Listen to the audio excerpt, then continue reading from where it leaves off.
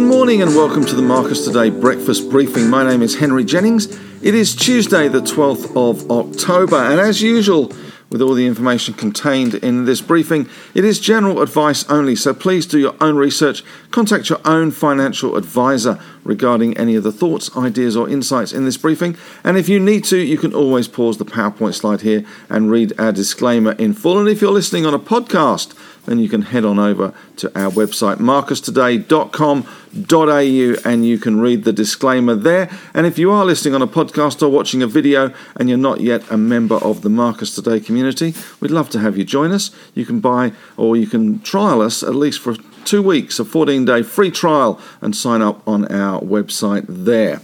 All right, well, an interesting night as always on the US markets. We saw another bit of a Monday wobble, I guess. It was Columbus Day, and bond markets were closed last night. We did see the Dow Jones close 250 points down, or 0.72% at 34,496. The Nasdaq down 0.64%, 93 points to 14,486. And the S&P 500 closing down 0.69%, so pretty much in line for a change, 30 points.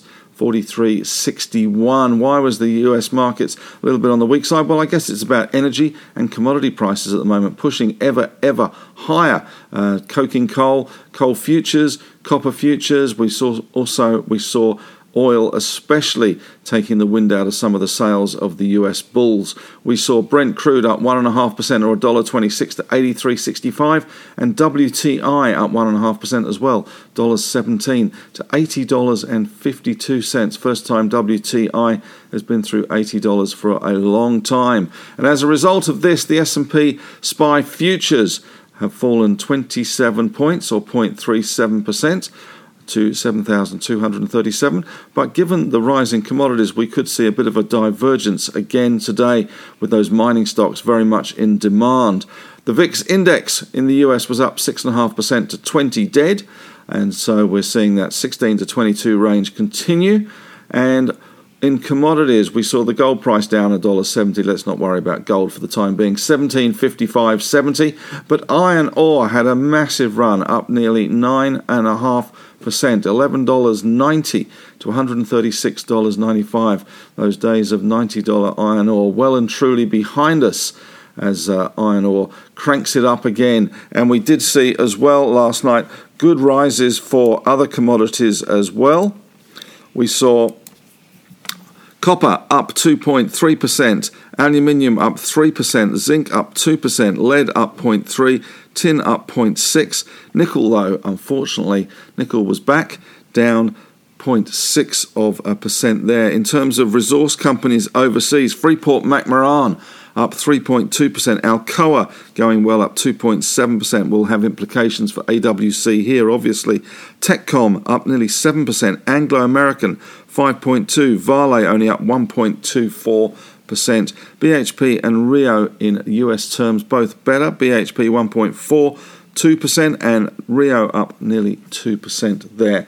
The Aussie dollar 73.44, so that Aussie dollar creeping higher as we're seeing that big push in commodities at the moment. Here you can see the S&P 500 started nicely, but just ground to a bit of a halt and closing down around 0.7%, very much on its lows for the session. Some of the inflation worries on the back of higher commodity prices and some warnings yet again of supply chain issues in time for Christmas taking its toll. Major stories last night. The US is likely to ask OPEC for more oil supplies. They seem to remember that US had a massive amount of oil and gas that it could bring online from its fracking operations down south, but that doesn't seem to have been the swing factor in energy prices. But it is concerning, or fueling concern, if you pardon the pun, on US inflation and the economy generally, especially after those weaker than expected numbers we saw for jobs on Friday. We are heading into US reporting season. The banks kicking off this week. Q3 earnings seen strong, but supply chains and costs a worry that may come out in some of the narrative that the CEOs spin. And commodities spiral, supply and demand shocks to stretch into 2022. China facing power hikes that are likely to reduce metal output. And coal futures in China hitting an all-time high. They've got some serious flooding going on in Jiangxi province at the moment, where a lot of the coal mines are, and a lot of chemical plants and other heavy industrial plants. So lithium deal also in China. Chinese buying Canadian lithium companies at the moment. They're accelerating the race for battery metals. And the global energy crunch piles pressure on aluminium supply.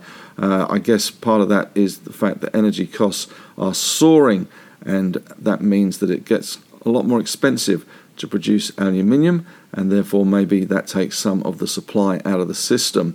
The US Christmas retail crush comes early as supply chains buckle under pressure, and the currency traders are betting that Bank of England is about to make a mistake and raise rates, I would imagine. Goldman, JP Morgan say buy the dip as inflation is transitory. Well, it seems to have been around for a while, this transitory inflation. India's stock market is on track to overtake the UK's in value, and the AstraZeneca antibody drug effective at treating mild COVID in trials.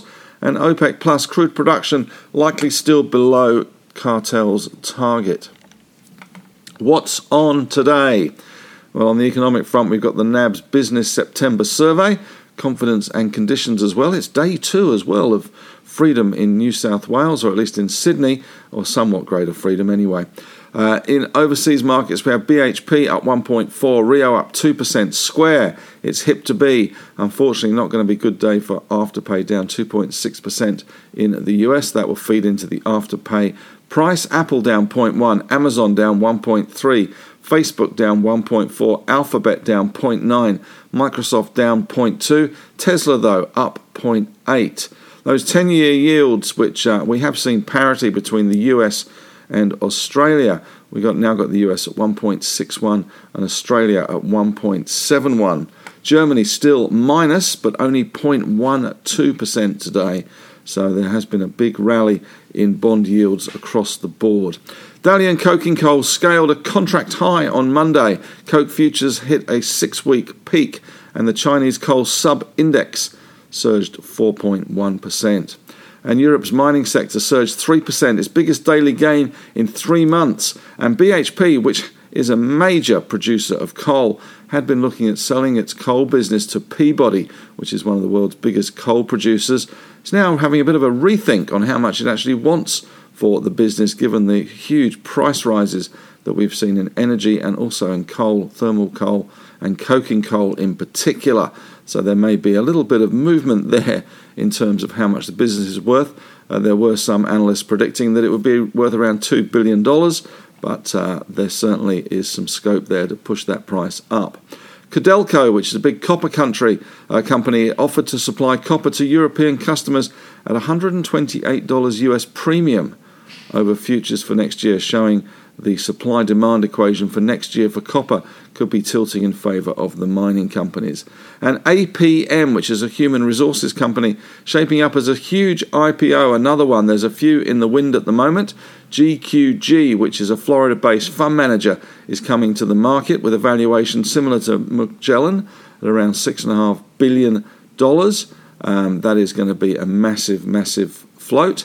And I've written something about that today in Henry's Take. There's also Judo Bank coming to the market as well at the moment, and they're tapping retail brokers at the moment for around $653 million in commitments. And APM, which is this human resources company, another big one, valuation of $3.5 billion plus.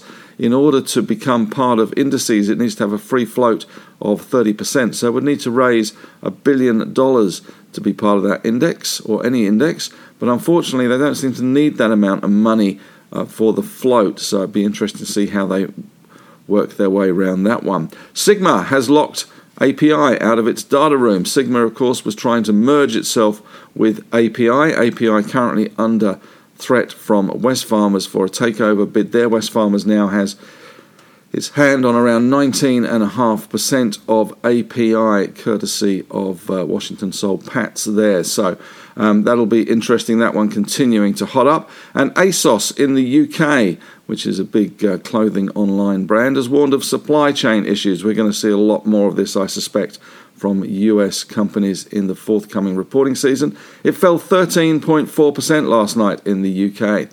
And Australia may get a new airline next year with an airline called Bonza. What a great name. Will launch in early 2022. Good luck with that, Bonza. SG Lotteries, also another big float out there at the moment. Strong demand seen for that one.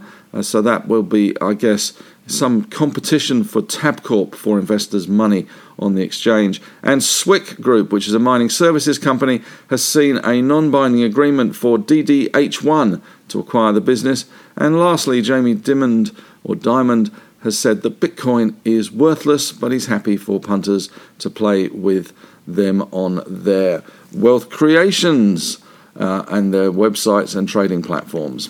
Question of the day today was, how was your Freedom Day? What did you do? Did you race out to Kmart? Did you go to the hairdressers?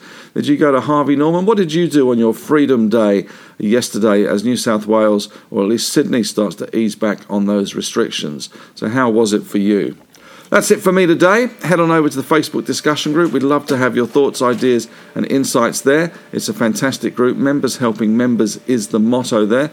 There's around 3,500 people there, so it's always a great source for ideas.